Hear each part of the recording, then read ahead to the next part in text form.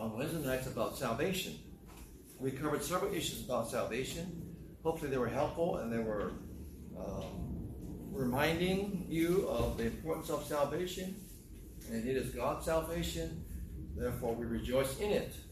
And so some other things to talk about salvation. I touched a little bit about this Sunday morning at 10:45. And this is about predestination and free will. Predestination and free will. Does God determine in eternity that he will save you no matter what you do? Or will he not save you no matter what you do?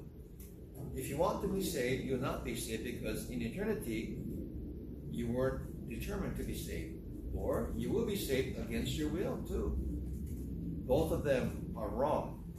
Go to Ephesians chapter 1, and you will have arguments about that with some people who are called Calvinists and hyper-Calvinists.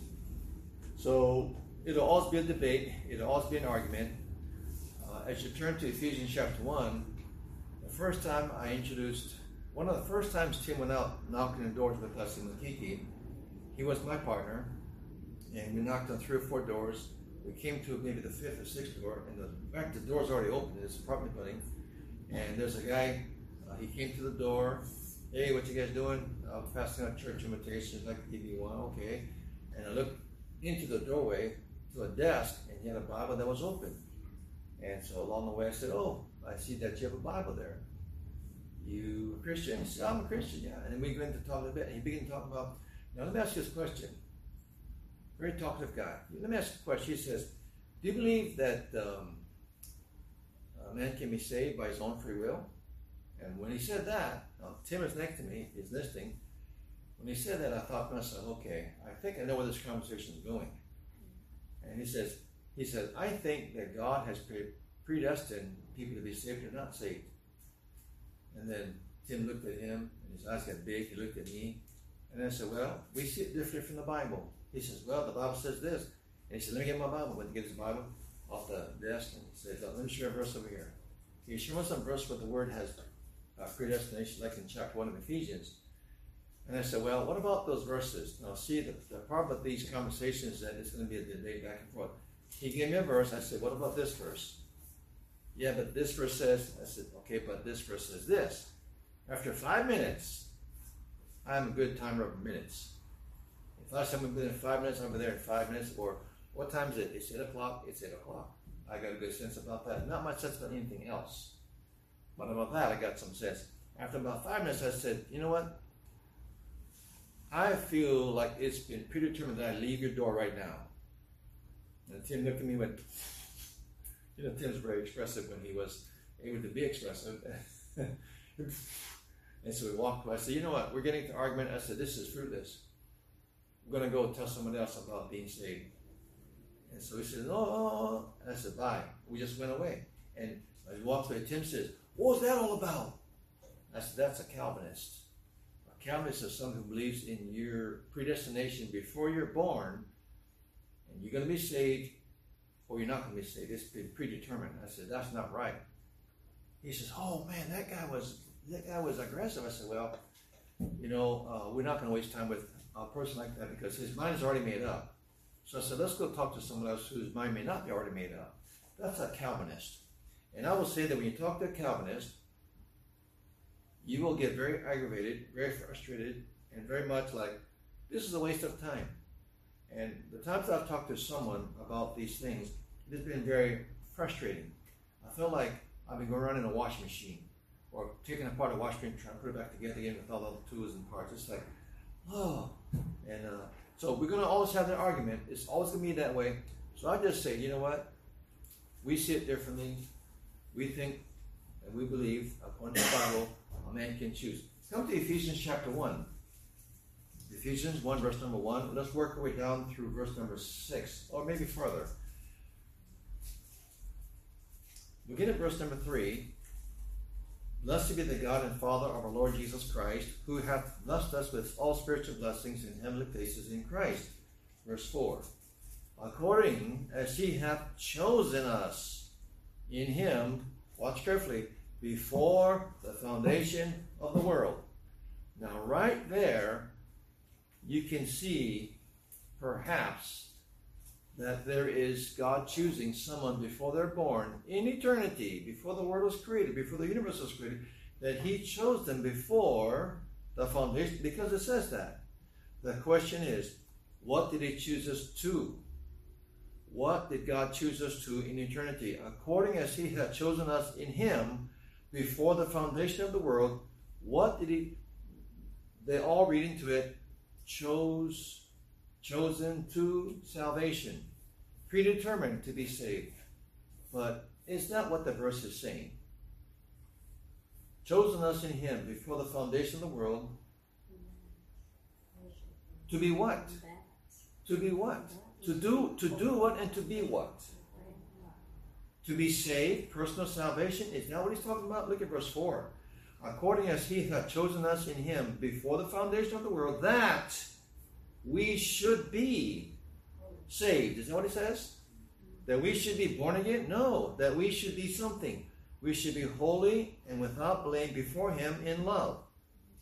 Now, it does not say that we are chosen to be saved before the foundation of the world, but that we are chosen to be a certain way. That's a big difference, that we should be. The plan of God in eternity was for Christians, for saved people, to be holy, without blame before him, to be pure, to be righteous before him, to be received, accepted by him because of new growth. That doesn't say it all that there, but it doesn't say you are chosen to be saved, to be born again. Look at verse number 5. Having predestinated us unto the adoption of children by Jesus Christ to himself, according to the good pleasure of his will. Now, having predestinated us to be saved, well, it has been predestined, predetermined, that unworthy sinners were chosen as unworthy sinners in God's will to be saved. Well, is that what it says? But it does say that we are chosen, we are predestined. He has predestined us, verse 5, unto the adoption of children by Jesus Christ. So it is by Christ, if we get saved, we're adopted by him, by his Spirit. It doesn't say anything about chosen to be saved. It says this is how you're saved. This is who saves you. This is what you become. It's like you're adopted. It's by Jesus Christ to himself, according to the good pleasure. It also says that it is predestined, that God takes pleasure. It is his will to do this because he derives pleasure from adopting you. So when you get saved, you are adopted, and God takes pleasure in that happening. The adoption process is pretty unique for each state, but the child who is adopted, when he realizes that he belongs to a new family, he has a new life, he has a new opportunity, all of these good things happen to him. He realizes what a blessing it is for me to be adopted by this couple, and for me to call them my parents, and for them to call me their child. It's a great blessing. And it gives pleasure to God the Father, who has said, I will adopt. When I save someone, I will adopt them as children. Look at verses 6 and 7. To the praise of the glory of his grace, wherein he hath made us accepted in the beloved. Verse 7, in whom we have redemption through his blood, the forgiveness of sins, according to the riches of his grace. It has been predetermined that God will save people, save sinners, by his grace through the shed blood of his Son. That has been predetermined. Redemption has been predetermined. This is how it's going to be. This is how man will be saved from his sins. It's by my Son, Jesus Christ. And so the basis of redemption was made possible by the cross of Christ, and the potential of personal salvation is there because it was paid by Christ on the cross. And so redeem, redemption. Redeem means to buy back.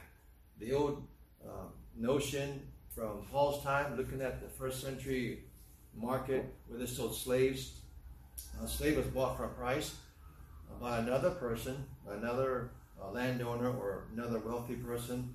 And when he bought that slave is now his.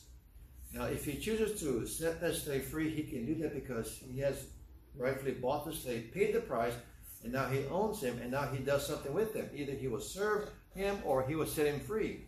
But he's been bought back from the slave market of sin is the spiritual application. And so, according to his good pleasure, He does that, and he is pleased by doing that with people who are sinful. They don't deserve it, but by his grace, he has predetermined, this is how I will set sinners free from their sin, and I will give them so many blessings, and they will so glorify me because I have done this for them. And that has been predetermined. That is what God has said will happen, and this is how I will do it. Verses 89, 8 and 9, not verse 89. Verses 8 and 9. Wherein he hath abounded toward us in all wisdom and prudence, having made known unto us the mystery of his will, according to his good pleasure, which he hath purposed in himself. So the Lord says, I will do this. Here's how I will do it. This will be the basis for man's redemption. And when they get saved, they will glorify me. Speaking of glorifying me, he says, according to his good pleasure. And so the eternal plan of God is to do this in a certain way. It's really too deep for the human mind to comprehend. It's too complicated. It's too intricate. It's too much, too amazing how everything works together. What we're told is that he did it to please himself. So his plan of salvation, we rejoice in God's salvation. It is so intricately put together, and all the details of prophecy, all the workings out of Abraham, Isaac, and Jacob coming into the birth of Christ and the lineage, and all these things, the typologies of the Old Testament, the sacrifice, all these things working together. It's like, who could have put this all together? Well, in eternity, God says, let me do it like that. It'll be so perfect. It'll be so well put together. It'll be, when people try to examine salvation, they're not going to get it. But they will see enough to know that man could not have done it. And I will get glory, and I will get praise for this. And I am pleased that this is how it's going to work out. And so, according to his good pleasure. And because he is God, he does what pleases him.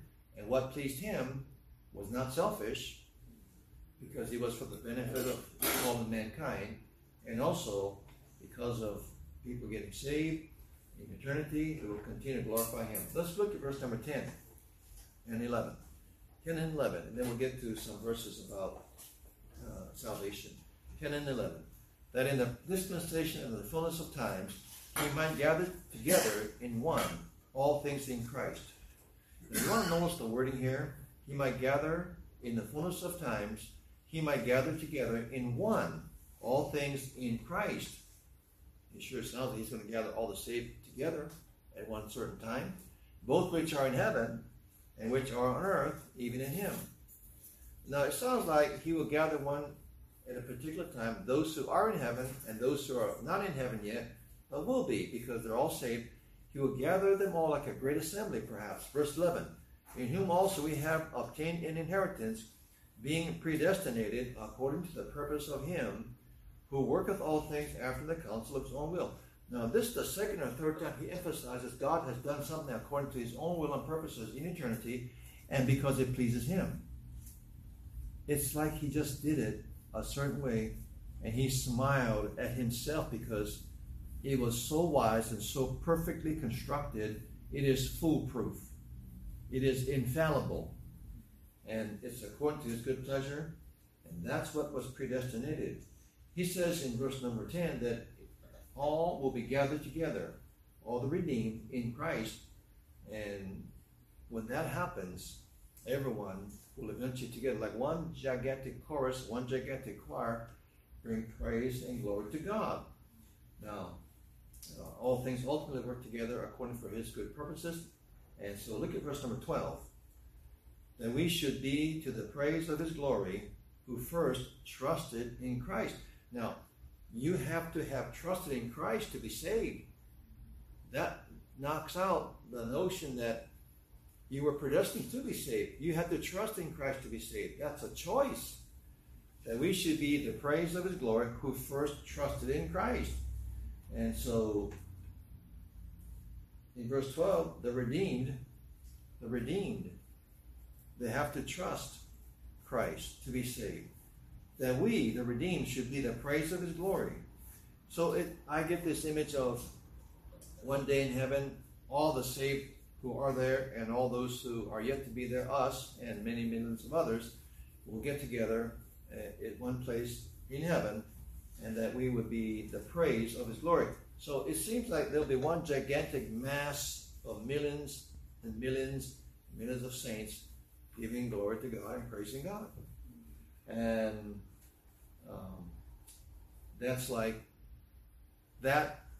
The glorification of Christ by the redeemed seems to be the centerpiece of the praising of God in eternity. Now, centerpiece, I think of trophies. Sometimes people have a trophy case. Chris Malfala has a trophy case in his home where he lives. And I saw his trophy case. He has several trophies from high school. He has several awards from college. He has the Pittsburgh Steelers helmet there. It's pretty heavy. Got a Pittsburgh Steelers football. At the centerpiece of his trophy case is the football helmet from the Pittsburgh Steelers. That is the centerpiece of his trophy. That is his short NFL career of 7 years. That one thing takes up all the attention of the trophy case. Other trophies and little things are noticeable, but the thing that's very noticeable is the centerpiece of that trophy case, the Steelers helmet. The centerpiece of attention to him will be when all the saints get together and glorify God all at one time, perhaps. That'll be someday. Look at verse 13. In whom ye also trusted. Now in verse 13, you will see the order in which a person got saved. Again, this is saying you're not predestined to be saved because there's an order in which you got saved. This had to have happened before you got saved. Verse 13, in whom you also trusted after, well, that's number 2 then. That's the second step. You trusted after that you heard the word of truth, the gospel of your salvation, in whom also after that you believed. So you heard the gospel given, may have been several times, but you heard the gospel given, the death, burial, and resurrection of Christ. You heard about the sinful person you are. You heard about the penalty of sin. You heard about how Christ died for your sins and how he can forgive you. And you said, oh, I believe that. Can I get saved? You trust in Christ only for your salvation. So you had heard the gospel, verse 13. You believed, which is the equivalent of trusting. And then after that, number 4, you were sealed by the Holy Spirit of promise. So that took place on earth by you hearing the gospel, giving time for someone to give you the gospel, maybe in church, personal witness, a tract, and you paid attention to it, and the Lord convicted your heart, and you wanted to receive Christ. So that's when you got saved. So that doesn't mean that's contradictory to I was saved in eternity no matter what I do. You got saved because you heard the gospel, you believed, you trusted, and then you got saved, and then you're sealed. So you were not saved in eternity before you had a choice in the matter. You did have a choice in the matter. And people who hear the gospel, they need to make a decision about that. They need to choose to receive Christ if they hear it, because there may come a time in which it is not possible for you to get saved because you could get into an accident, lose the capacity in your mind to comprehend things. All kinds of things can happen. Or you could get caught up in sins and get so distracted by that you won't listen to the gospel anymore. So people should get saved when they know that they should be saved. People should not wait until they feel like it. They should get saved when they know the facts about the gospel and their lost condition. And they should fear God in the sense that he can send me to hell, rightfully so. So I better get saved because otherwise my sins will not be forgiven. I will not be born again. I will not be a child of God. I will not go to heaven one day. And so you heard and you believed. And that happens when you chose to receive Christ. That's when you got saved. All right? Exposure to the gospel is the first step.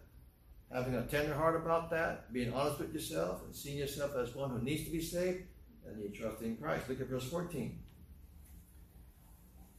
which is Ephesians 1:14, which is the earnest of our inheritance unto the redemption of the purchased possession, unto the praise of his glory. The earnest of our inheritance. When the Holy Spirit sealed you, it was like a guarantee that you get to heaven. The earnest of our inheritance unto the redemption of the purchased possession. So you're bought back from the slave market of sin. Christ owns you. The Holy Spirit sealed you. And he will keep you safe and secure until you get to heaven, when it's going to be revealed at the day of redemption.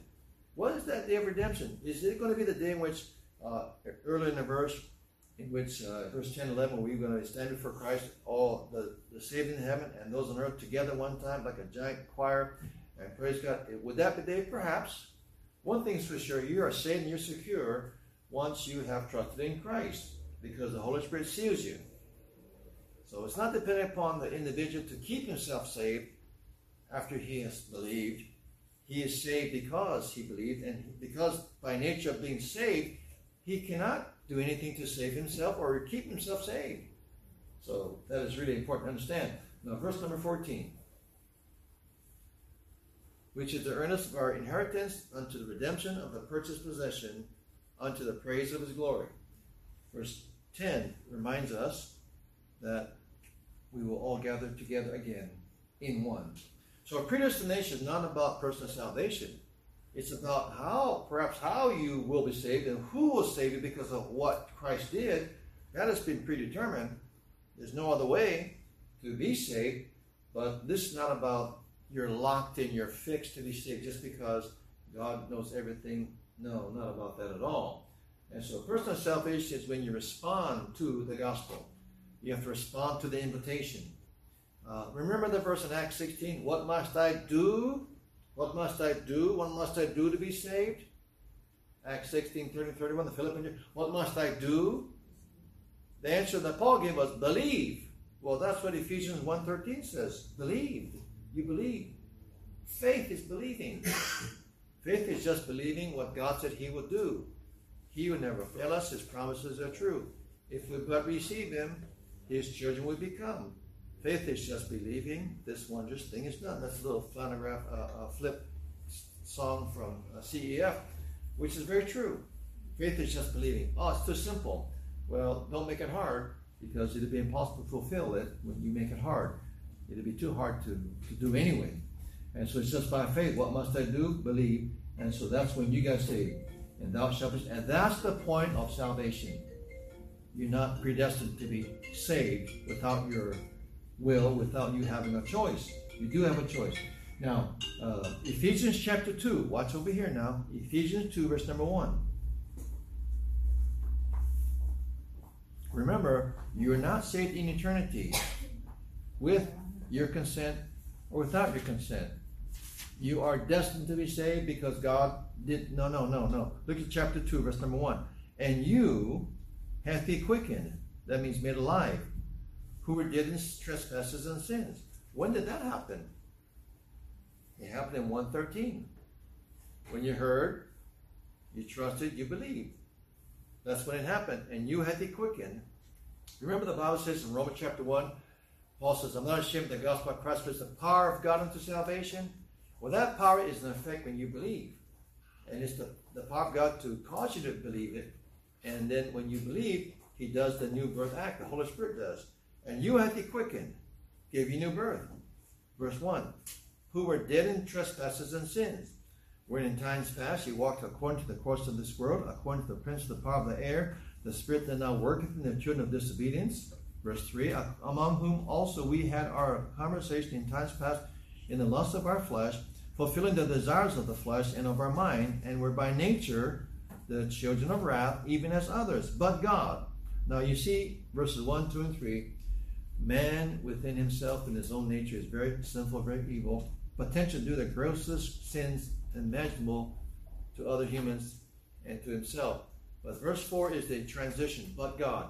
But is a conjunct to say, no, there's a change of thought here. Something is gross, something is really evil, but God. So, but God, something happened in your life, but God stepped in, but God did something for you. You heard the gospel, and if it wasn't for that, I wouldn't be saved. But God, verse 4, but God, who is rich in mercy, for his great love wherewith he loved us, even when we were dead in sins, hath quickened us together with Christ. By grace are ye saved, and hath raised us up together, and made us sit together in heavenly places in Christ. When did that happen? Chapter 1, verse 13. That's when it happened. When you heard the gospel, and when you believed it, when you trusted, and you were sealed. That's when that happened. So you were not saved in eternity without your choice. No, you got saved because you heard the gospel. Once again, you heard, and you believed, you trusted, and you got saved. That's the point in which you got saved. And that's when all of these things happen. Verse 7, that in the ages to come, he might show the exceeding riches of his grace and his kindness toward us through Christ. Now, in verse 7, and chapter 1, verse 10 of Ephesians, about the saints gathering together like one gigantic choir, not only one time, it appears to say in 2:7 that it would be continually throughout eternity, that in the ages to come he might show the exceeding riches of his grace in his kindness toward us through Christ Jesus. It sure seems like it would be one praising God over and over and over again. And the Lord's going to be there just enjoying it because he can and he wants to. And we'll be glad to do that too, because if it wasn't for Christ, we would not even be in heaven. And so we'd be glorifying God. And so you have here, there's a time and a place in which you got saved. You were not predetermined. Do you think that things happen for a reason? Probably true. Do you think there's good luck in life? Probably not. You think hearing the gospel is just by luck or by coincidence? No. It's probably because the Lord's trying to get your attention. And when you hear things about spiritual truth, you hear about Christ dying for your sins, it's not good luck. It's not coincidence. It is God trying to reach you, trying to get you to see your need for Christ. And so, Ephesians 2:7, that in the ages to come, continues the theme of praising God in eternity. Have you ever been grateful for something someone's done for you? Have you ever thanked that person? But then you're so grateful you thank that person again and again. And whenever you use that something, whenever you are enjoying something someone's given to you, some great thing that is just too expensive for you to even buy, and you just are so grateful for it, you thank that person again. Sometimes you're going to thank you note, and you've already told the person verbally thank you, and you say, oh, thank you again for. You're expressing gratitude. And in heaven, saints are going to express gratitude to God for saving them. It'll dawn on people in heaven that if it wasn't for Jesus Christ and his shed blood, his death on the cross, his atonement, they could not even be in heaven.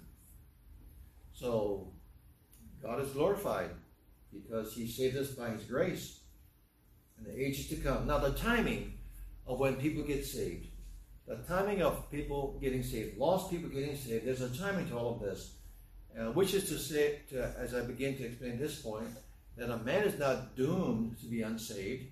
If a man is burdened to get saved, he likely can become saved. He likely can turn to Christ.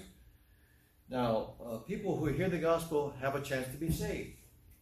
People who hear the gospel and turn to Christ, their eternal destination is changed. 2 Corinthians 5:17 tells us, if any man be in Christ, he's a new creature. Why is he a new creature? Because he's in Christ. When did he get in Christ? When he received Christ at some point in his life, when he heard the gospel, and he believed on Christ, and he got saved. That's when he became a new creature in Christ. And so the time to be saved is when people are alive. The timing of salvation, personal salvation, is when people are alive. When someone dies, they have no chance to make choices. They have no opportunity to make choices. When people die, they have passed any opportunities forever to change their minds. You know the story of Luke 16, how the rich man died, and in hell he lifted up his eyes being in torment, and he changed his mind then. And speaking of that, there are no unbelievers in hell. There are no Christians in hell, but yet there are no unbelievers in hell. Everyone in hell believes in God because they realize it's dawned upon them. I have rejected Christ. I'm here where the Bible talks about. I am in this place where I cannot ever be relieved. And so all people who leave this world without Christ are not unbelievers. They are believers. Now, the agnostics and the atheists, the people who think that their brain and their intellect is the all standard of everything. They even judge God because they're smart. These are the people that say, well, if God is love, how come he let these things go on? How come he lets people suffer? How come he let the Maui fire? How come that happened? any kind of tragedy, national or personal, they say, if God is real, why didn't he stop or prevent this from happening? It's a common excuse. And one of them, another common excuse is, well, if there's evil in this world and God is in control of everything, he must have created the evil. Those are all arguments that have an easy answer to. The thing to know is that people who come up with all these excuses to not be saved, they are really damning themselves. They're making an excuse for themselves to not believe. They're hardening their hearts like Pharaoh to not believe. Now, invitations are given in the Bible. Did you know that there are invitations about to get saved? That tells us that people are not doomed, locked in, to not be saved or to be saved without their choice. Invitations in the Bible. Can somebody find Isaiah 1, Isaiah chapter 1, verse number 18? If you find it, I'll give you $1. Isaiah 1:18. Find it and read it out loud so I can hear you. I'll give you $1. Read it out loud. Come now, let us reason together, saith the Lord. Though your sins be as scarlet, they shall be as white as snow. Though they be red like crimson, they shall be as wool. All right, Old Timothy 1:0. He got you first. He beat you. Come now, let us reason. That's an invitation. Come now. Come, an invitation. When you think about that, that's a very gracious invitation, because it is God who was offended by our sins, and he's the one who invites you to come to him. Sometimes you hear stories about people who killed a son or daughter, and in court, the parents faced the murderer. And in some cases, the parents, they have a chance to speak, and they say, we forgive you for what you have done. Now, that's a very hard thing to do. It's a very hard thing to do. You know what Isaiah 1:18 is about? It's about God who has been offended, and he still says, come now. Let us reason together. That's a very generous, gracious invitation. The offended invites the offender to reconcile. That's called grace. Isaiah 1:18. It also says, though your sins be as scarlet, they shall be as white as snow.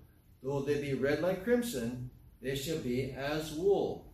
Now, you also see, besides the grace of God, you see the potential for someone to be redeemed. There's a chance for someone to be redeemed because of what the verse says. God is inviting the sinners to come to him.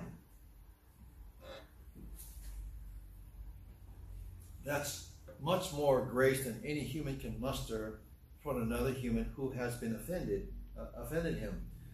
And so that's a great verse. Potential to be redeemed. Therefore, there's a choice here. Person hears it, believes it, gets saved.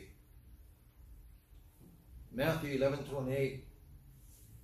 Another invitation. Look at Matthew 11:28. I have another $1 to give away. Matthew 11:28.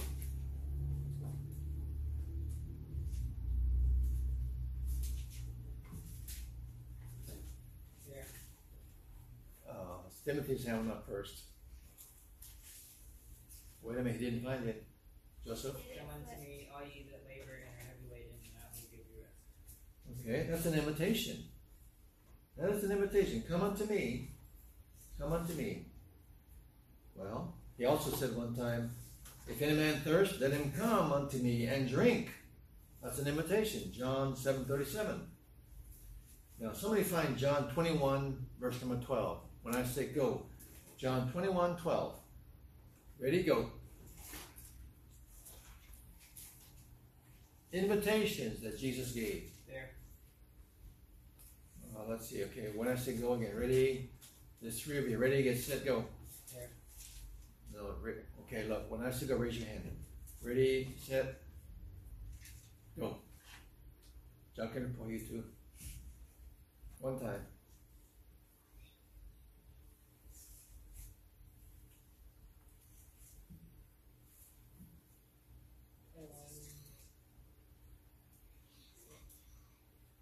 What did I say?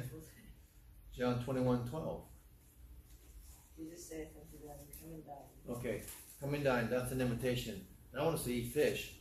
But that is also to remind us that he gave an invitation for personal salvation. So invitations are given in the New Testament by Jesus himself. That is to say, you are not doomed to be lost or doomed to be saved without choice. You have a choice to make. Now come to Revelation 22:17, everyone. 22:17. No dollar for that. I'm out of money already. 22:17. Okay, raise your hand when you found it, and then we'll read together. Okay, still waiting. 22:17. Raise your hand when you find it. Okay, let me read it. You follow. And the Spirit and the bride say, Come. And let him that heareth say, Come. And let him that is athirst come. And whosoever will, there's a good word, whosoever will, let him take the water of life freely. Don't you see a choice in that verse? Don't you see an invitation? Come, if you're thirsty, come. This is the last book of the last chapter of Revelation, and there's an invitation there by the bride. The Spirit and the bride say, Come. That's an invitation. That tells us that God wants people to get saved, and he wants people to come to him, and he invites sinners to come to him even still today. And so that is to prove, if he's still inviting people to come, why would he do that if some people will never be saved? Or people get saved without choice? That doesn't make sense. It's not logical. And it's not biblical, most of all. So he does invite people to come to him. However, remember this, as big and as gracious as that invitation is to come to him for salvation, people still would turn away. They were rejected. Let's look at the verse. Matthew 23 and verse 37. Though the Lord gives invitations, people still turn away, don't accept the invitation. Matthew 23:37. 23:37. All right, here's what it says. Look at the verse in your Bible. Are you looking? O Jerusalem, Jerusalem, thou that killest the prophets and stonest them which are sent unto thee, how often would I have gathered thy children together? That's what he wanted to do. Gather them together. Even, using nature to teach a lesson, even as a hen gathereth her chickens under her wings, and watch carefully the last part of this verse, and ye would not. What does that mean? And I want to do this, I want to gather you to myself, but I can't do it because you would not. What is he saying? Was it his will to gather them together? Yes. And did they object? Yes. Did they refuse? Yes. So did he gather them? No. So because they willfully turned away his invitation, they were not gathered in. I mean, the nation of Israel rejected their Messiah. Therefore, he said, okay, your blood be upon your own hands. So they crucified him. They said no to him. That's will. That's a free choice that they made. That is not locked in eternity, that they were predetermined, predestined to say no to him, to reject him. They heard, we'll put it like this, they heard the gospel and said no. Now think about that. Think about this. You hear the gospel, how God can forgive your sins, how he can take you to heaven one day, and yet people say no. What would cause somebody to say no? Let me put it like this. Okay, are you thinking? Are you thinking with me? What would cause someone to turn away such a generous invitation? All right, let me illustrate by the keys that I don't have. So here's a pen that's worth, I've seen some expensive pens. When Peter's living here, he showed me a store in Harlem about pens. It's a pen shop, P-E-N, fancy pens, all kinds of pens under glass, all kinds of pens sitting on felt, blue felt. The people that handle the pens in the shop, they wear gloves. They wear white gloves because the pens are so exclusive, so expensive. I saw pens, I'm thinking, that is not possible for a pen to cost that much money. I saw pens that were $65. Well, that was just the beginning. I saw pens that were worth $165. That was not the end of it. I saw pens worth $1,600. Pens, a writing pen. I asked the guy one time, the guy with the gloves, I said, wow, does it write good? He says, oh yes. I said, may I try to write? He says, well, here, let me give you a glove. You can try it. I wrote on a piece of paper. That thing was so smooth, but I would not pay $1,600 for that pen. First of all, I might lose it, misplace it, then I'd cry.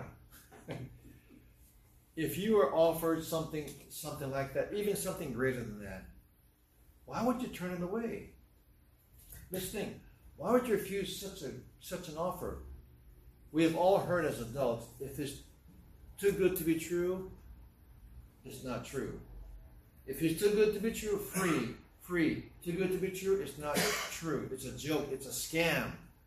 See? And so people are kind of, oh no, that can't be true. Whenever you see things come along, an offer in print form or online, too good to be true, maybe it is a scam. But there are some things that are too good to be true, but it is true. It is true. It is true. I tell you, it is true.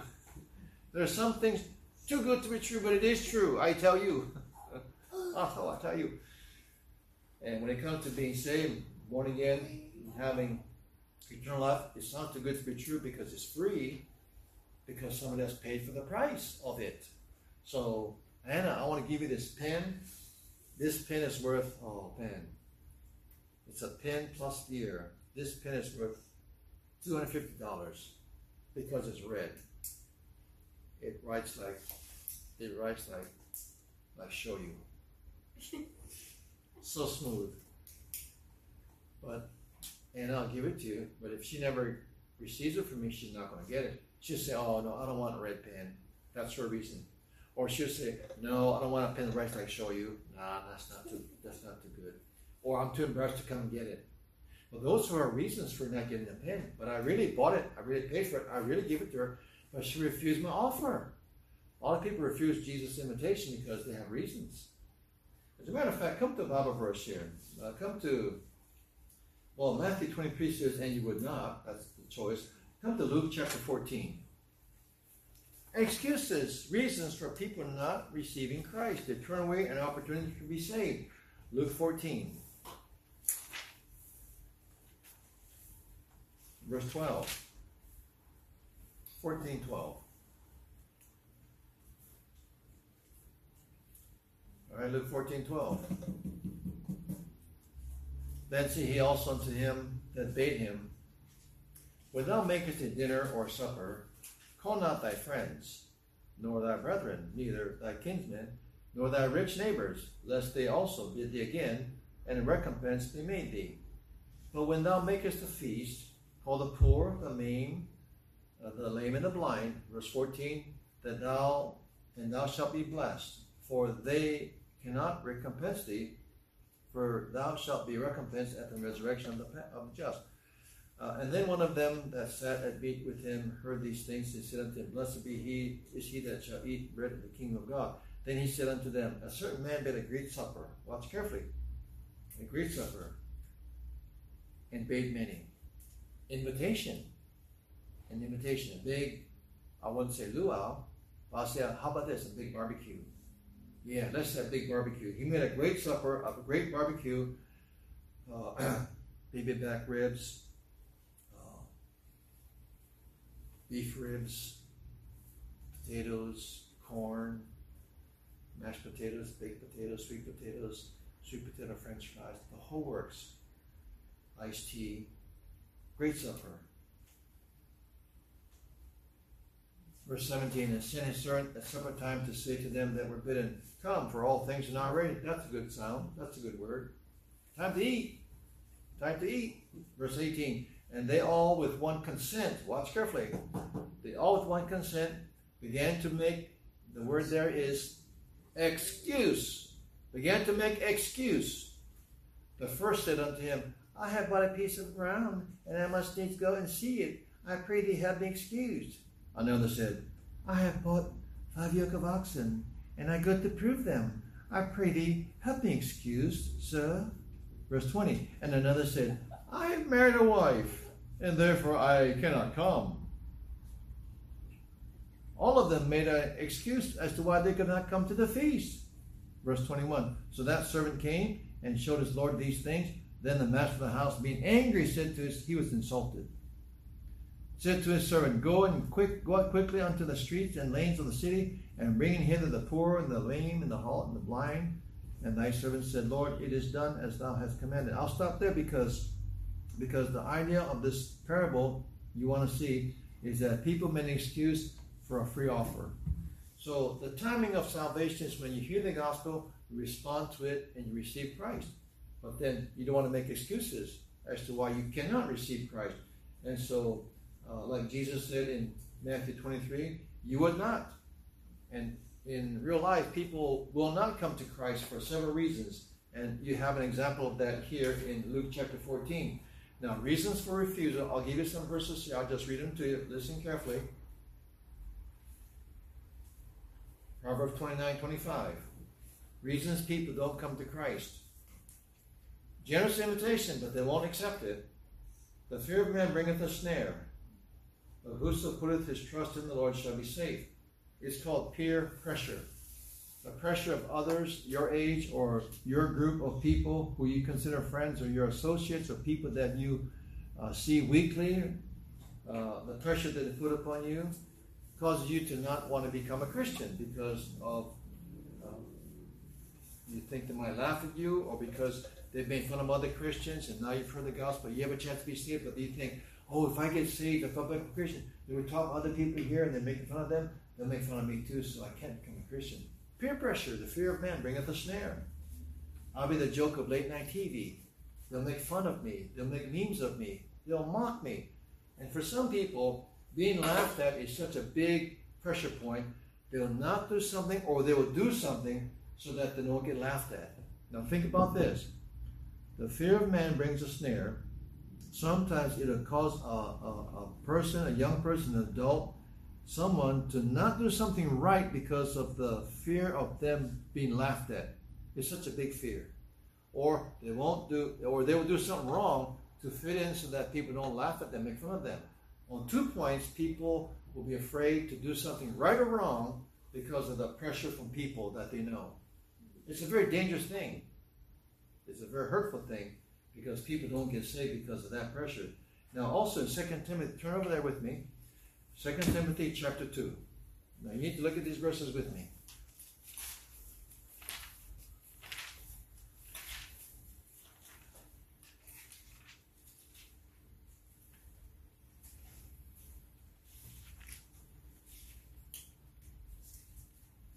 Second Timothy 2:22 through 26.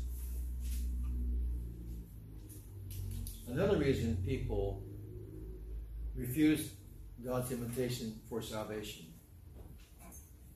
2:22. Flee also youthful lusts, but follow righteousness, faith, charity. See, that's a choice there, isn't it? Verse 22 is a choice. But follow righteousness, faith, charity, peace, with them that call on the Lord out of a pure heart. But foolish and unlearned questions avoid, knowing that they do engender strifes. And the servant of the Lord must not strive,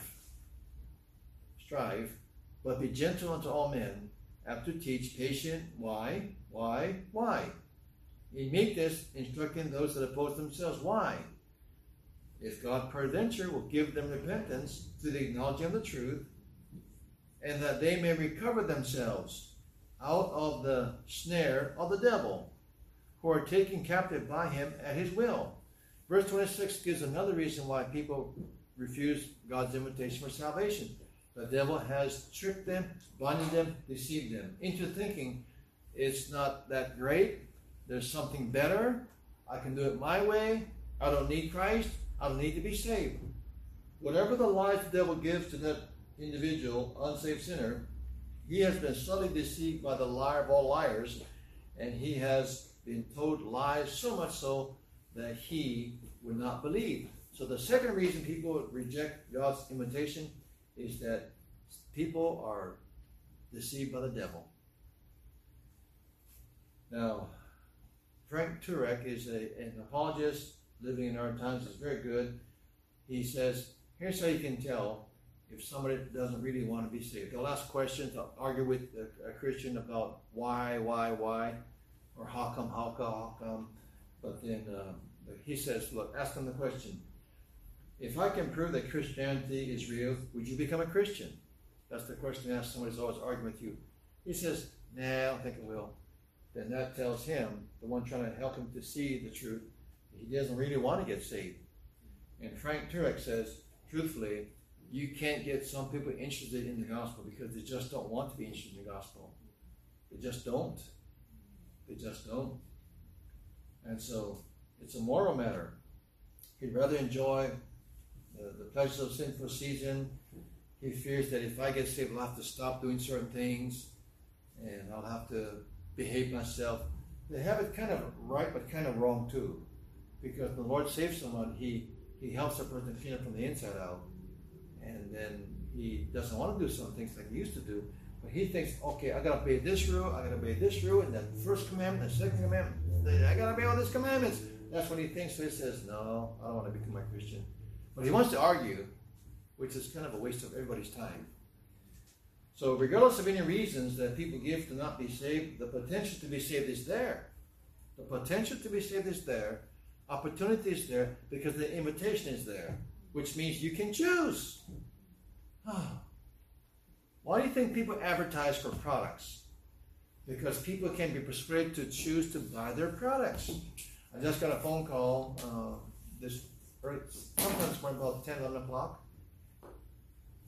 I had clicked something online about seat covers, and I responded back, too expensive, don't want to get this, too expensive. My car's not worth it, it's too expensive for my car.